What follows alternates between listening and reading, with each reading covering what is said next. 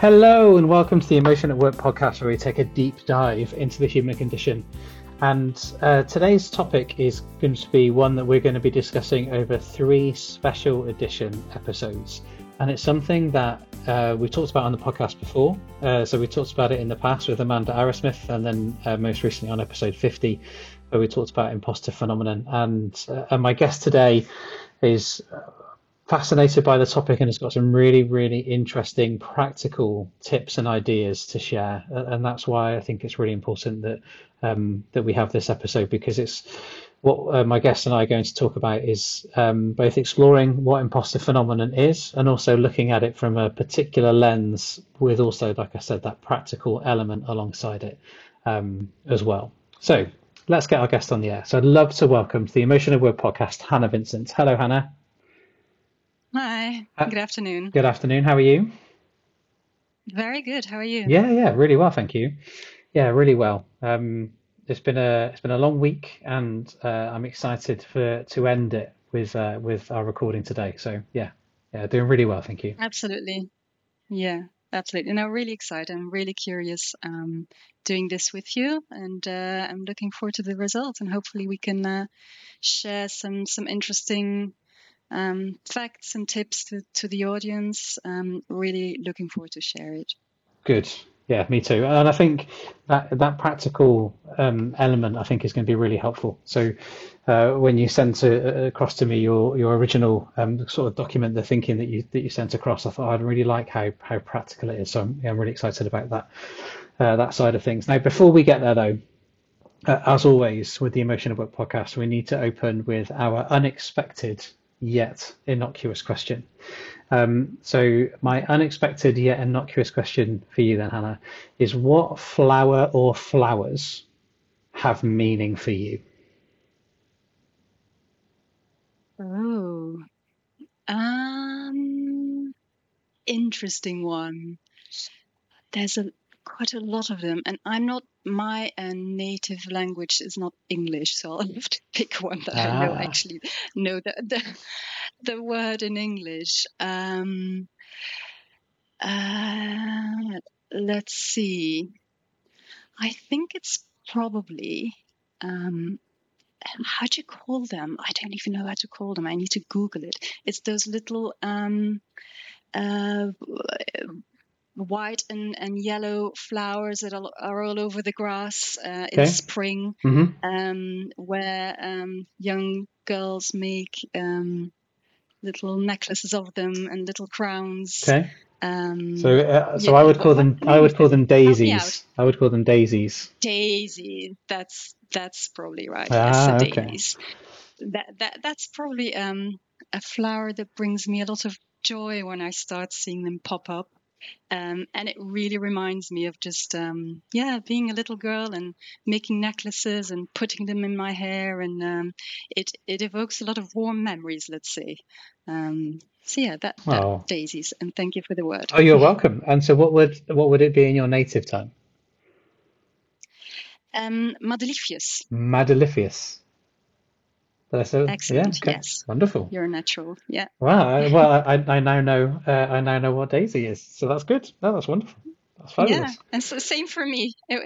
I needed a bit of a reminder, but yeah. So I lived in the UK for 3 years. I consider my English to be fairly well, but these kind of specific words are always a challenge. I'll do my best on this podcast, but it might be at some point I will be hesitating and searching for words sometimes, so bear with me. Oh, that's absolutely fine. And that's the joy of show notes as well. So what I'll make sure we do in the notes that accompany the show is we'll put the translations in as well. So we'll make sure we put the Madelifius. Is that right? Yeah, Madelifius. Yeah. So you'll go and say, here's what she actually was trying to say. Yeah. Definitely. So I think for me, it's the tulip. And if I'm honest, I've probably stolen that from my wife. I was never really into flowers when I was younger. I did used to make daisy chains, but I would normally make daisy chains for a girl that I liked at the time. So I'd make the daisy chain as like a gift or a way to strike up a conversation. But yeah, I love. How successful was that? Mixed results, I would say. Mixed results. Yeah, mixed results. So sometimes I'd try and rush it and then make it too small, and then it was like I didn't put enough effort in to make it long enough to fit around the wrist or around the neck. Yeah. Or they'd break. Or they break. Just at a crucial Yeah, moment. exactly. Yeah, exactly. Very recognizable. And also, the more often you do it, the more the girls realise that it wasn't something that was unique and special to them.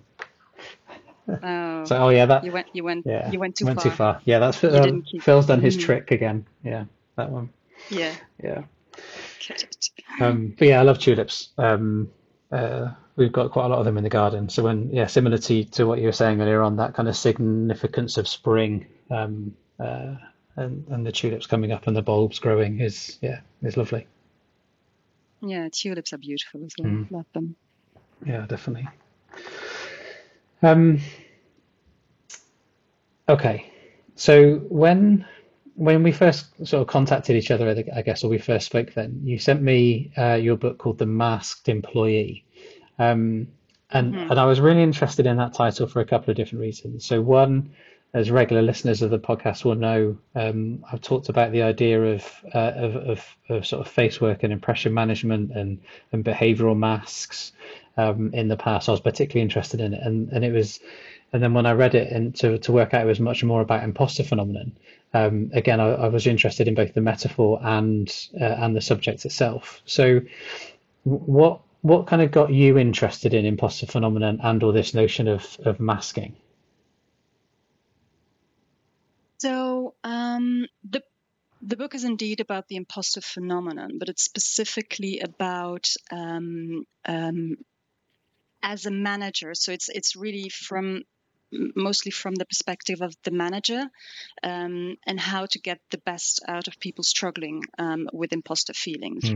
And it's a subject that has been breeding in my head for quite a while. I work as a freelance consultant now since over 5 years, but before that I was working in a big multinational company, climbing the promotional ladder and changing roles every 2 or 3 years, and at one point I had quite a large team, and the business unit I was working in was being sold, and we were going through this fusion with another company, and it was lots of changes, and the team really depended on me. And I mean, it was going well. I was doing well, getting lots of positive feedback, and both from the team, from my boss. So on the outside, there was nothing wrong, but what no one saw was that inside I was terrified constantly of being discovered, of being found out that I was no good at managing this, and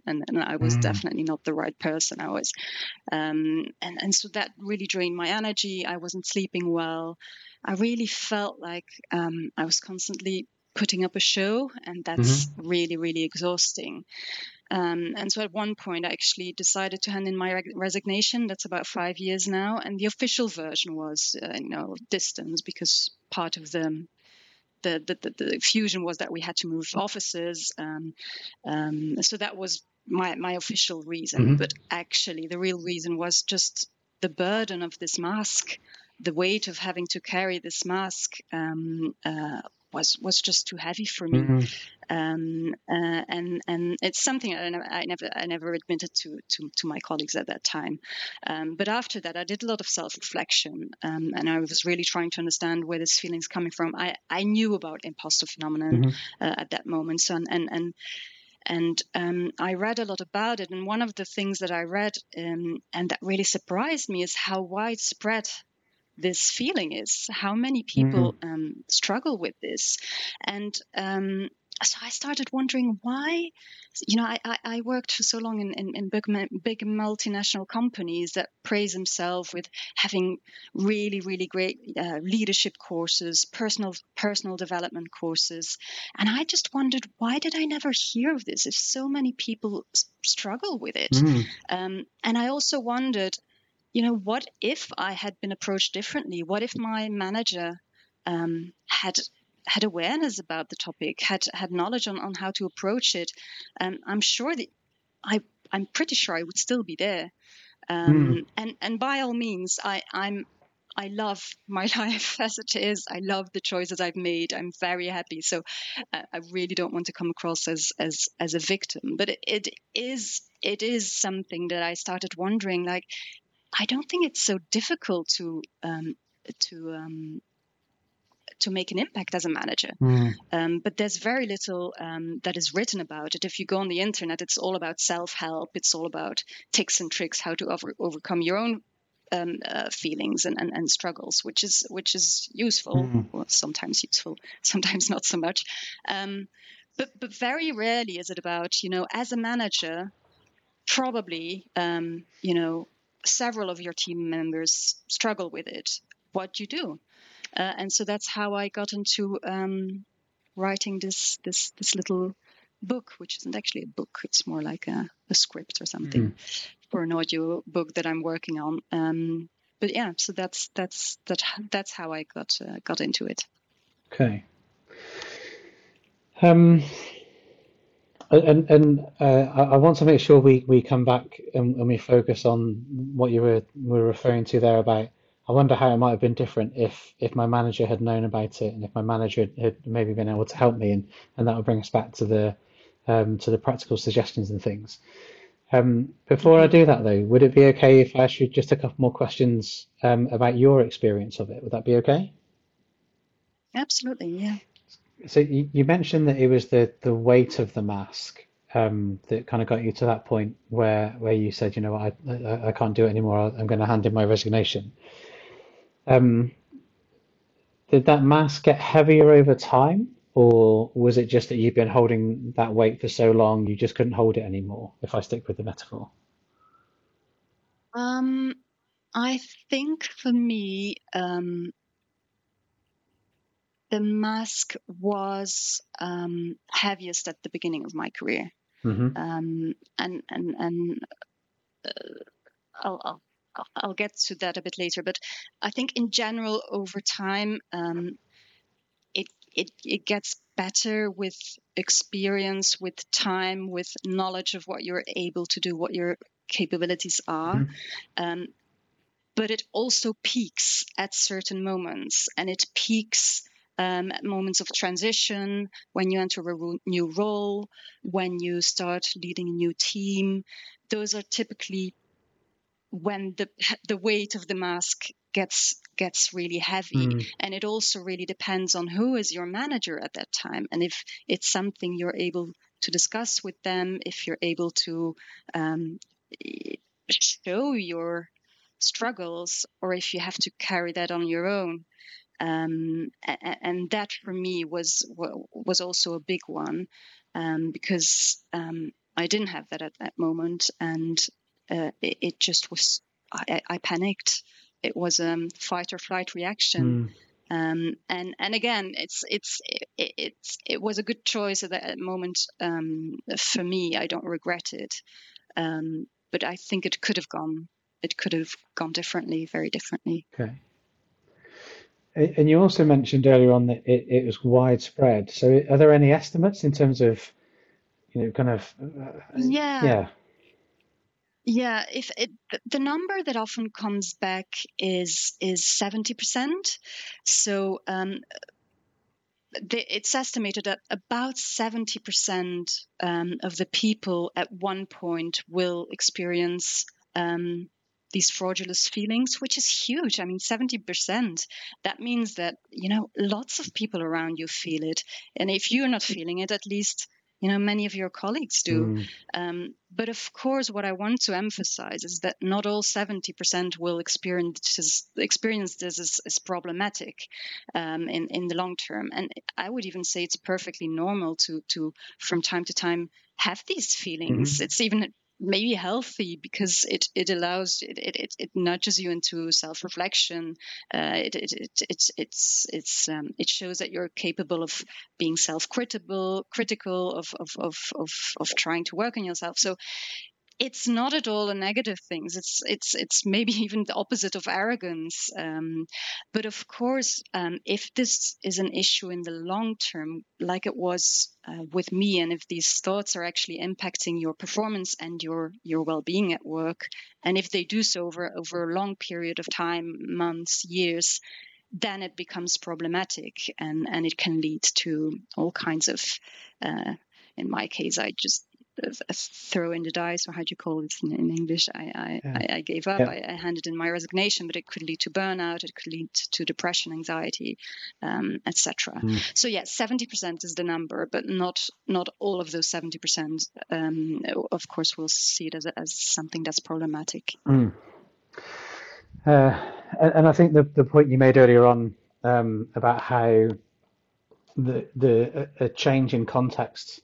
Or a change in situation or differences in situations may make those feelings more or less intense, or they may last for more or less time. So you described about how taking on a new role or taking on a new responsibility or maybe a promotion or moving into a new business or a new part of the organization, those occasions can be when the feelings can be stronger. And I think that's where Rosie Clance and Suzanne Imes kind of try and make the distinction between, and I don't think we've used the words imposter syndrome yet, which is what's often used.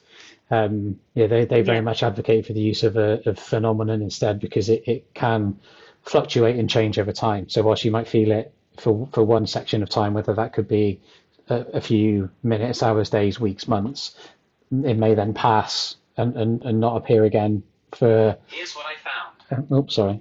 My watch managed to hear me then, so I'll try that one again. Clance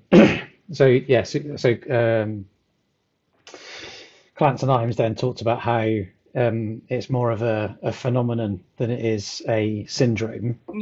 Because of those. Definitely. It sounds a bit medical. It sounds a bit like a disease if you say the syndrome, and it's more like. It's described as and I quite like that description as a form of intellectual self-doubt, where your inner critic prevents you to believe in the qualities and the achievements that other people attribute to you or associate you with, and so the result is that you constantly have the feeling that you're pretending, really. So that's where the mask comes from. You're constantly feeling like you're wearing a mask and you're pretending to be that person that they think you are, which is exhausting. And I'm happy for you to interpret this question either as a question for you for your experience and or from what the research says in terms of imposter phenomenon. So what happens sort of for an individual? What are they thinking, or what are the stories that they're kind of hearing in their head when that imposter phenomenon is there? Yeah, I see it, and the way I described in the book is, I think there's primarily two thought mechanisms or thought reflexes that happen inside the brain or the mind of the imposter. I say the imposter, you know what I mean. It's just because person struggling with imposter feelings is a bit long. So, and those two thought mechanisms, I call them the shield and the sponge. And if we start with the shield, and I'll give some personal examples as well. The shield is basically a mechanism that deflects any recognition or success that is attributed to the person, and makes it very difficult to accept and internalize, absorb really any positive feedback or personal achievements or success. And so what they'll do is when these praises or recognitions, when it comes their way, they'll be very quick to push them aside and write them off as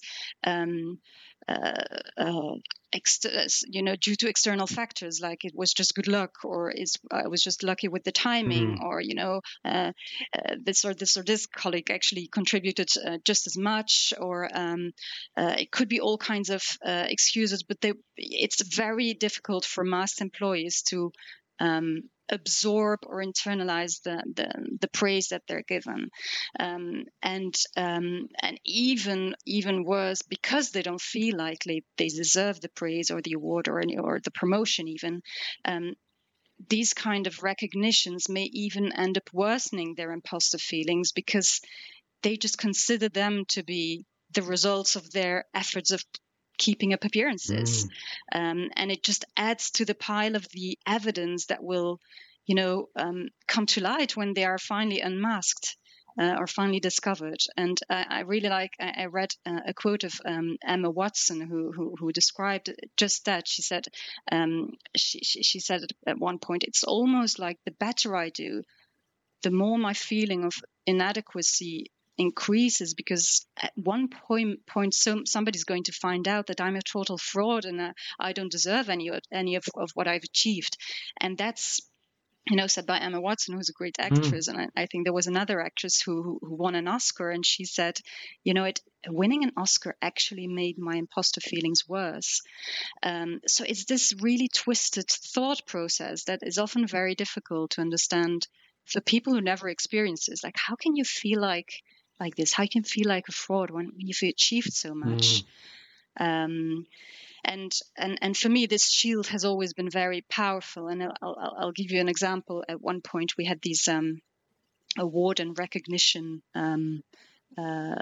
sessions when there was like a big international sales meeting, and it was moments where at the end of the meeting they would call people to the stage and hand them out an award for an achievement or something. And at one point those moments were just nerve-wracking for me, because exposure means a risk of being discovered. As an imposter, you always want to stay under the radar, because they might find out if you actually get any attention. And so at one point, my name was called out. So worst case scenario, I had to go on the stage and accept an award. And I can still remember vividly, by the time I'd gotten off the stage and my colleagues came to me to congratulate me, I had my defense mechanism basically had kicked in, and I had come up with a whole story of, it's not actually about my achievement. I was just, politically the least sensitive person to get the award, because this one would have made it politically awkward, and that other person couldn't have been it. So they had to choose me. I mean, I constructed this whole narrative about, why the award came to me instead of just saying thank you. I appreciate it.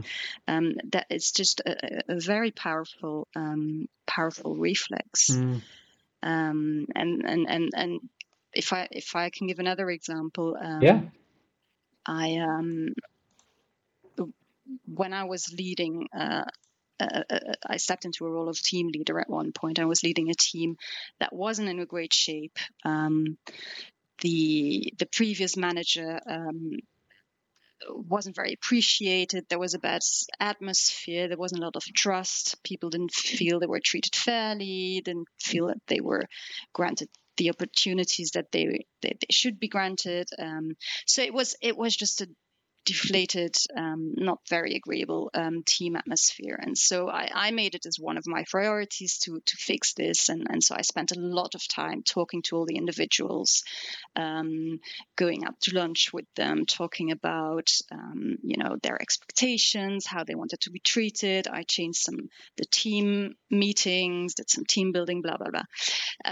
So I worked really hard. And then at one point, I think about 6 months after I stepped into the role, there was this employee survey that went out every year where engagement was measured, so that they would measure the engagement towards the company, towards the team, towards the manager. And the results came back, and they were actually really strong, a huge increase versus the previous year. And my first reaction, which I can still feel even, was just sheer panic, because needed to get out of there before the next survey would launch the next year, because by then they would have figured me out and I would have terrible scores, and I needed to get away. Which is a strange reaction, right? If you think about it, but that's how powerful this shield is. And by then I knew about the imposter phenomenon, and so you would think, I recognize it, check, first step, but it doesn't mean that because you know it doesn't make you feel different. So that's still another step in your self-management. But yeah, just to show this shield is a really powerful reflex. I'd say. And I really like the framing of both the shield and the sponge as a reflex. I think that's a lovely way to frame it. Yeah, it's unintentional. That's why I like to call it a reflex. It's just something that happens instantly, without you having any control over it, really. Okay. So if that's the shield, tell me about the sponge then. So what's the sponge reflex? Yeah. So the sponge is the opposite. Actually, the sponge is constantly on the lookout for proof of your incapability or your inability, or the proof that you're not right for the job. So while they will link their accomplishments and their successes to chance, they'll, on the contrary, take on all the blame for any failures or even minor errors, and they will take it as a proof of their lack of intelligence or skill or something. I consider myself an absolute pro in this area, very good at it, magnifying small mistakes, and turning even a well-meant constructive feedback into undeniable proof that I shouldn't be there. And that was especially true at the start of my career, and the slightest hiccup would leave me completely paralyzed. Where I saw my more confident colleagues, because I started in sales, so you have the typical sales profile, which attracts more confident people than average, and I'd look at them and they would just brush off mistakes and say, oh, it's no big deal, or everybody makes mistakes, or even blame someone else. And I would just look at them, how do they manage to do that? That was something that for me was really hard to understand.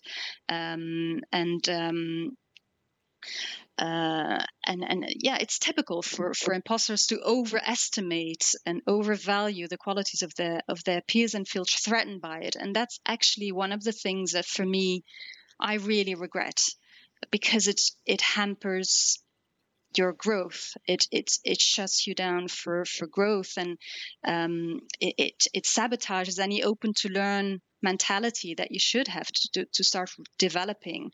And one of the examples to illustrate that is, we had at my company, we had this often even international we call it share and reapply sessions, where people showcase a case or show an achievement, and the objective really is learning, so that you learn from one another, so nobody reinvents the wheel, and it's supposed to be inspiring, and it's supposed to make you want to learn and grow. And for me, these sessions were just absolutely daunting, because they just every case that one of my peers would present in another country or within my team would just show me that I wasn't capable of doing that, even if I had cases myself. But it was just every time this looking up and feeling small that is really paralyzing, and seeing proof of your inability everywhere, which is just a self-sabotaging mechanism and reflex that really needs a lot of experience to grow out.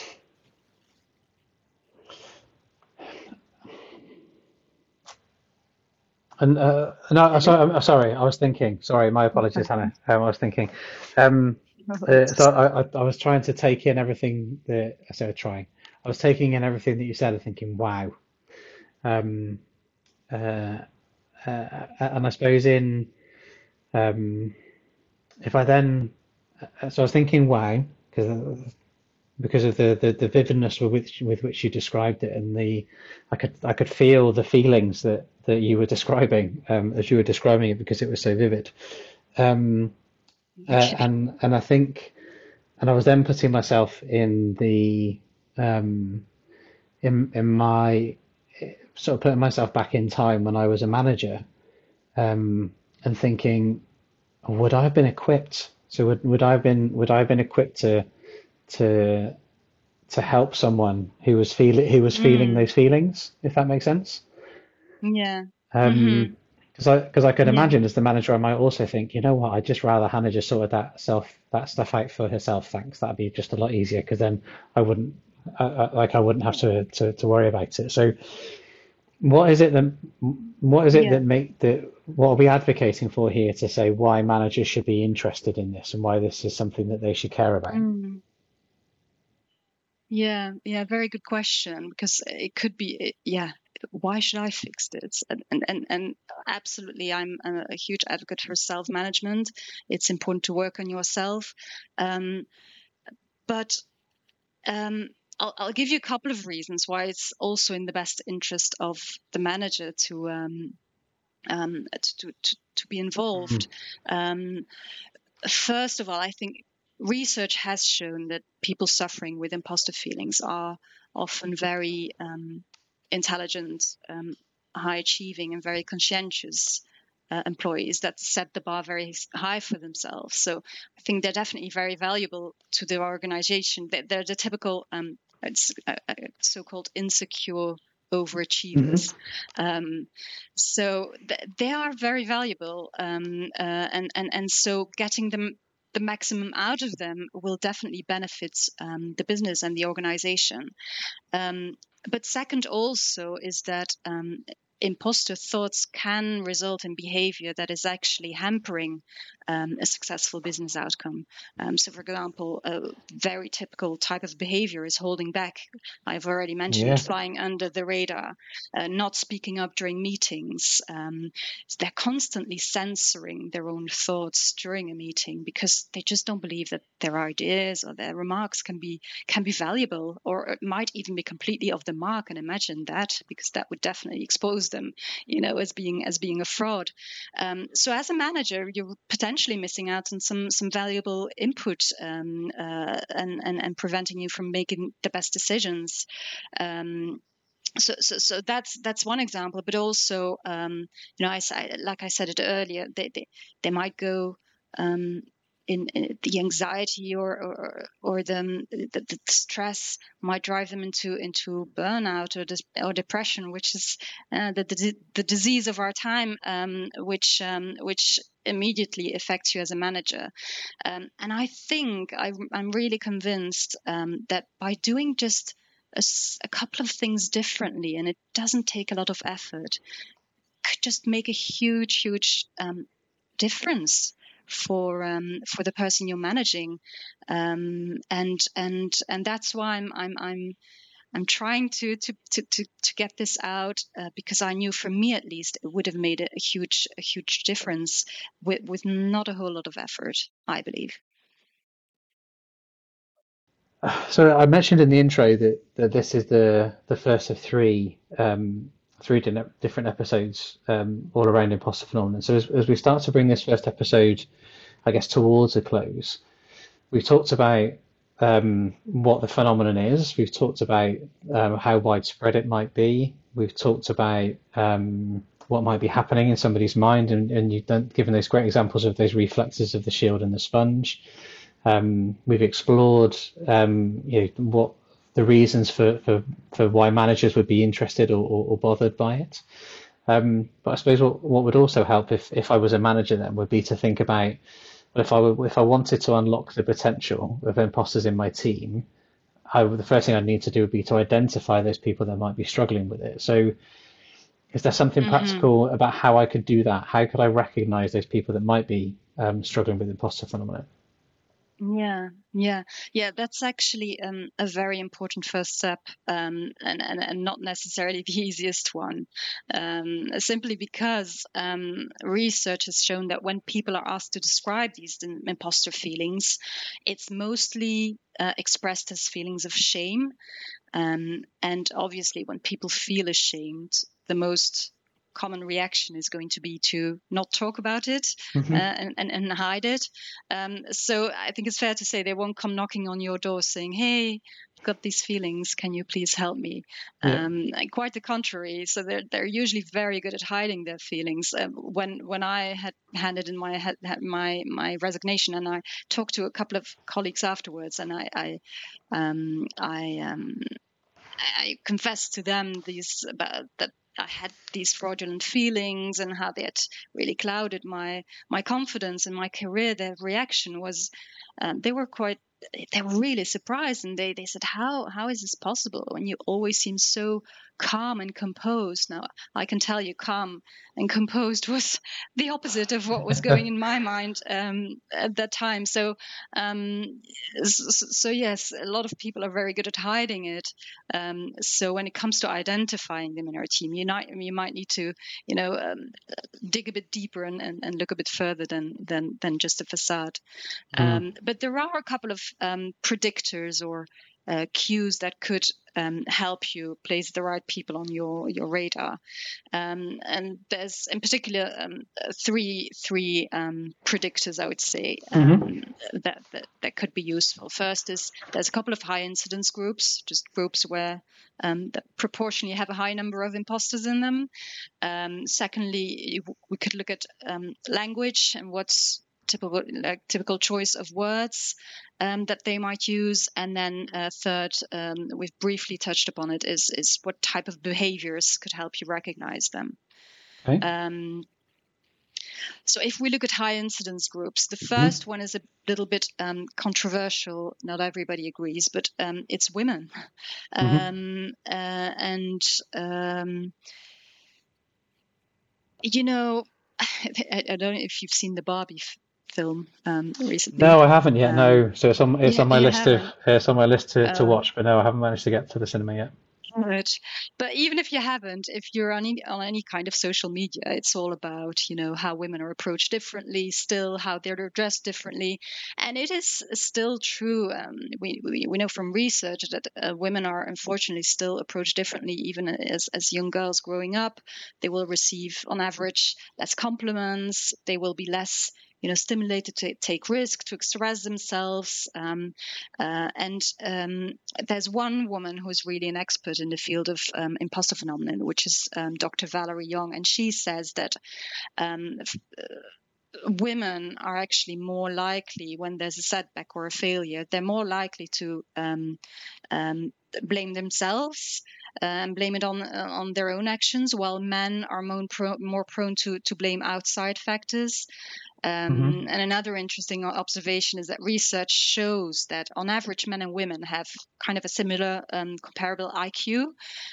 However, when women are asked how they would assess their own IQ, they assess it on average 10% lower than average, where men assess it about 10% above average. So that shows just how women are just more prone to having these feelings and are more, in a way, receptive to the voice of their inner critic.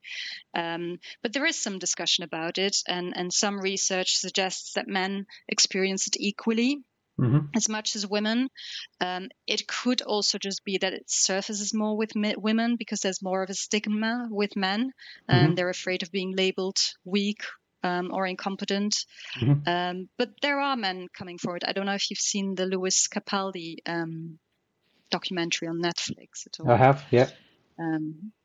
So he talks about it. He talks about imposter feelings, and he even wrote a song about it. I think it's called "I'm a Pretender" something. Yeah, nice song. So women is commonly accepted as being a high incidence group. The second one is minority groups. This one is about people both coming from minority backgrounds or people that suffer from a disability, for example, they easily feel like they're an outsider and like they don't belong. And so it makes them very vulnerable to these imposter feelings. But I would like to, in the case of imposter feelings, I think that the concept of minorities can even be interpreted more broadly, broader than just race or gender or sexual orientation. I would argue that actually from the moment people feel like they're an outsider, there is a higher chance of imposter feelings popping up. And if you're, for example, even if it's just character, if you're the quiet one in a team of very confident, extroverted people, and they all get along really well, and the manager is also very confident and extroverted, and they really fit together, you might easily link this connection to a higher appreciation among each other, and you feel you're not living up to the same standards. So it's whenever you feel like you're a minority, makes you more vulnerable to these feelings. Another, maybe I just wanted to touch also in this context on diversity quota, which is a hot topic in a lot of companies these days, and rightfully so. I'm all for it. But the flip side of that one also, and I've experienced that more than once, is that that the aim to get more women or people of color in senior positions, for example, makes sometimes these people feel that they got the promotion or they were hired just because they're a woman or a gay or a dark-skinned person, and that combined with remarks that other people make, or I don't stand any chance, I'm just a white heterosexual man, often makes them feel like they have to work extra hard to be worthy of it, and it makes them again more vulnerable to these people. So I don't have the answer to it, because I think it's good to have these diversity quota, but there is a flip side to it, definitely. Yeah, I think that there's I'm a, what's the word I'm looking for? The systemic nature of groups and society and business and individuals, I find absolutely fascinating. And I think what you're talking about there within that first area of high incidence groups is some of the constructive and the destructive aspects of those societal societal systems, or those the systems, for example, the natural, I say the natural, that's not the right phrase, the commonplace competitive nature of organizations, especially if you're looking in more individualistic cultures where it's the performance of the individual as compared with others that succeeds. That system of reward in and of itself, by definition, creates those that have to be excluded, because at some point, if you're going to do a forced distribution, which a lot of organizations will do, some people will be at the top and some people will be at the bottom, because we're forcing a distribution in that way because of the systems that we have in place. And that system in and of itself can emphasize, reinforce, or maybe increase the intensity of imposter feelings, which has got nothing to do with the individual and all to do with the system. And I think organizations and managers forget that, I think. So one thing I talked about in episode 50 was the idea that you as a manager, or you as an owner of a business, or you as a director in a company, may well be creating imposters because of the systems and processes that you have in place. So you might be creating the situations that allow those that feel imposter phenomenon feelings, you might be creating the conditions that allow those feelings to grow. So it's actually not about the individual, and it's not the individual's fault at all. It's actually the fault of the system that you have. Exactly, you have in place. And in these cases, you might argue that you don't struggle with imposter feelings. You're made to struggle. You're made to have these imposter feelings because of the environment and all the biases and all the systemic how do you say it? You know what I mean. I know what you mean. Yeah, the systemic components or the exactly. the systemic overlaps. Yeah. Because if you that's one of the challenges. You put a load of you described a number of different things within that. And you said if you feel like an outsider, that can amplify those imposter feelings, and that feeling like an outsider can be created by the systems and processes that individual managers or organizations as a whole. Exactly, and so it's really crucial. Yeah, so it's really crucial that managers are aware of their own biases. Yes. And that they're aware of the environment and the atmosphere they're creating, and only when they're aware they will know how they will be open to realizing how this impacts the people in their team. But this awareness of bias is often a challenge, but that's something that organizations should really work on. That's not something you as an individual can change. And I think can influence. Absolutely, and I think that's a big reason why I wanted to get you on the podcast, because I think what can a podcast do? Can a podcast change an organization or change a company or change a 50, 60-year-old reward and recognition system? No, it probably can't. What can a podcast do? It can support small change in terms of supporting a manager, for example, who's thinking, yeah, you know what, I might have somebody in my team that experiences these feelings, and how can I help them? And so that's why when you sent your thinking and your writing through, I really wanted to get you on as a guest. So, well, thank you. Oh, you're welcome. Thank you for coming on. So we talked about three then, didn't we? So we said there were three sort of categories. You didn't use the word categories. Yeah. Three. So that. Yeah. Sorry. Cues. Yes, cues. Yeah, that's it. So high incidence group was one, and then we had language and behaviors were the other two. So where do you want to go next? Language? Yeah. Yeah. So language. Imposters can involuntarily, I'd say, reveal themselves through just the type of remarks they make, the choice of their words, how they present certain ideas or suggestions. They might, for example, express their fear of incompetence, or their fear of not being able to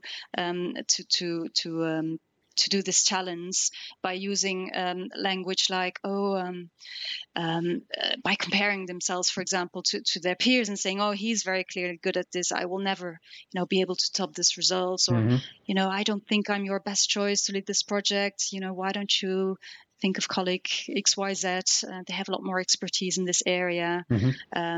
Or you might catch them blowing up their own mistakes, or taking responsibility for mistakes that weren't even up to them.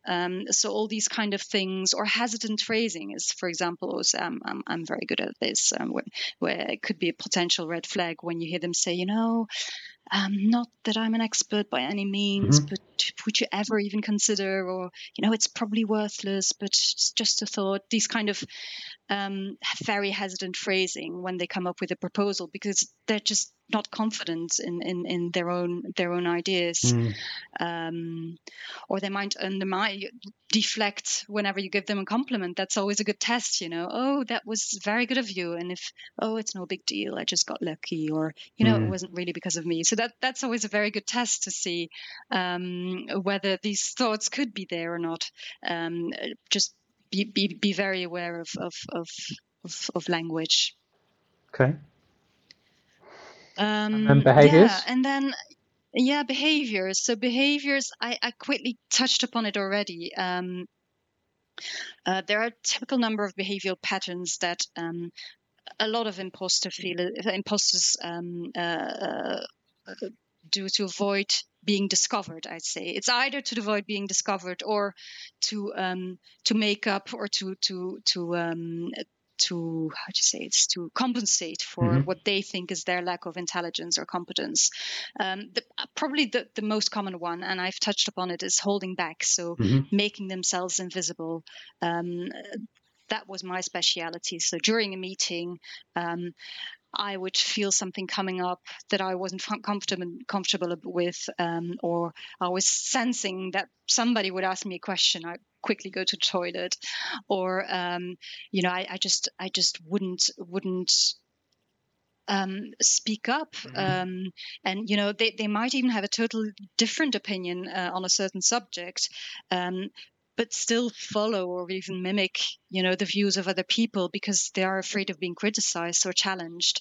And one thing that is really a pity is that it's also a hamper to creativity, because they simply have no confidence in whatever would come out in a creative flow.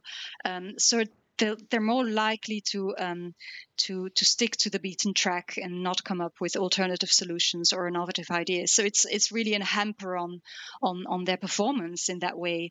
They won't take on a challenge. They might not, go for a promotion. So it's just this making themselves as invisible as possible, which is a huge internal barrier to their progress and their success, but also to the business. So that's probably the biggest one. And another one is those that work extra hard, which are often then labeled as workaholics, because they want to compensate for their inabilities or for their shortcomings. And so they will overproduce, overprepare, make sure everything's always 100% ready.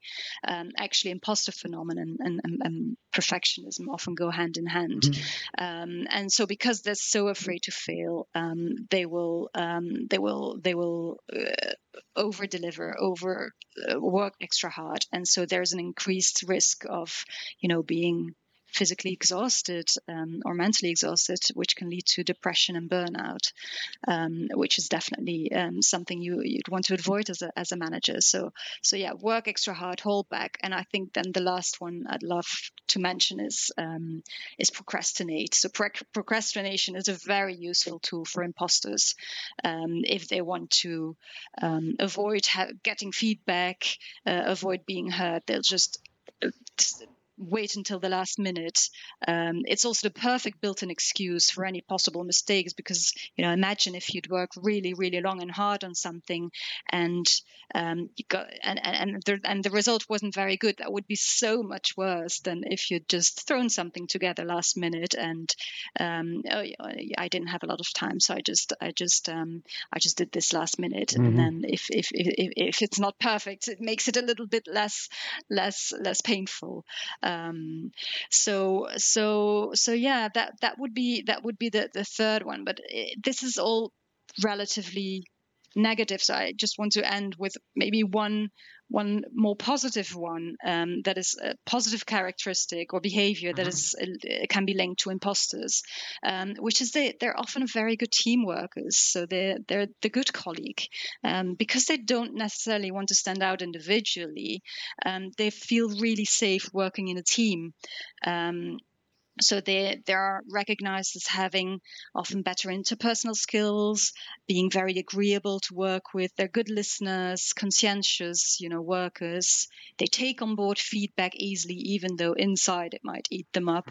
But they love to work towards common goals. So they are often very good team players, very good team workers. So that's definitely a positive one to highlight. Okay. Wonderful, thank you. Okay, so we've got high incidence groups, the language that people might use and the behaviors they might display. So one of the things that's running through my head is, if I was a listener, it could be easy for me to hear what you just described and go, all right, okay, so if I see somebody over preparing, or I see somebody procrastinating, or I see somebody who's a team worker, that means they have imposter phenomenon, which I don't think is what you're saying, is it? No. So these are cues. These are just cues to maybe put them on the radar if several boxes check. But then that's where the work starts, and then from there you could, as a manager, try and talk to the person and see if indeed there are any of those feelings, and if indeed it is something they're struggling with. Okay. Yeah. And I mentioned at the start of this episode that we wanted to make it really practical. So and maybe that's a really good link that you've given us then as we pull the podcast to a close, or this first episode anyway. In terms of so we talked about those three different areas: science, speech, language, and behaviours, and how they might be areas to look for, and if there's ticks in a few different areas, that might be a suggestion that potentially somebody might be experiencing imposter feelings, or might struggle with imposter phenomenon. Exactly. So what might be one tip then that you could give a manager to say, right, here's something you can do that would help? Yeah. So in my scripts, I discuss about 10 practical methods or tips or tools, whatever you want to call it, for managers to use. But maybe just before I go into that, and to close this episode, maybe before we look at ways to manage people with imposter feelings, might be worth pointing out a natural, very well intended, but not always very useful reflex that managers have when they are interacting with employees that doubt themselves. So like a what not to do, I suppose, then, in a way. What not to do, or that's maybe a bit harsh, but because it's so well intended, but often people go into cheering mode. Yes, you can, and they go injecting lots of external energy and lots of positivity, and give out lots of compliments, and compliments are great, and by all means don't stop giving them, but be mindful of the shield. They probably will just say thank you, smile, and go thinking the exact same way as they were before. And the same goes for good advice. I don't know how many times I've heard, stop comparing yourselves to other people, start believing in yourself, and, celebrate your successes. And it just goes right over my head, and it's also well intended. And I sometimes like to compare it with, when people are worrying and say, "Oh, don't worry, it's going to be all right." And I'm guilty of that. I've done it well as well, so it's not at all a criticism. But it probably won't stop them from worrying. So injecting all this energy and positivity and compliments is very nice, but it probably won't make much of a difference, and it's probably much more effective to talk with them about their imposter thoughts rather than addressing their imposter. And that's what we will talk about next time. That sounds like a great place to wrap up this first episode, Hannah, and thank you so much for sharing your own experiences as well as the wider research as well. And I feel like it would be beneficial before the listener queues up episode 2 is to just take some time to think about all the different kind of ground that we've covered as we worked our way through. So is there something that you would encourage the listener to do before we go on to episode 2? I mean, what could be useful, what could be a nice challenge or little task. I don't like the word, but it would be good for people to just have a think of who is walking around in the office, and who you think, based on all these check boxes, could potentially be struggling with these feelings. Might be good to just give that a thought. Do you see them? Yeah. And would it be okay then if we put, say, a template or something in the show notes, or a link to a document in the show notes that somebody could download then and be able to use that to, if they're looking at, if they're thinking of their team that they work with, whether that be virtually or in an office, that they've got some of those areas that we've discussed to look at. Would that be okay? Yeah, absolutely. All right. Definitely. Yeah. Wonderful. But I also... okay. Please go. Yes. So I'm in the process of writing this audiobook or whatever it will be. And so I'd welcome any feedback if people think, you missed that or I don't agree with that, any kind of feedback, but also if people have, stories to share about how they've been managed successfully or unsuccessfully as an imposter, or the other way around, people that have had imposters in their team and how they've managed them and what's successful and what's not. That would be really helpful. And I would warmly like to invite them to reach out to get in touch. Absolutely, and we'll put your contact details in the show notes for people as well. All right. Wonderful. All right. In that case then, Hannah, thank you for sharing your thinking so far, and fair listener, we look forward to welcoming you back for episode 2. You've been listening to the Emotion at Work podcast, and if you got this far, you must be interested in the role that emotions have in the workplace, either within individuals, between people in teams, or in organisations as a whole. So head over to the Emotion at Work Hub, which you can find at community.emotionatwork.co.uk. Thanks for listening.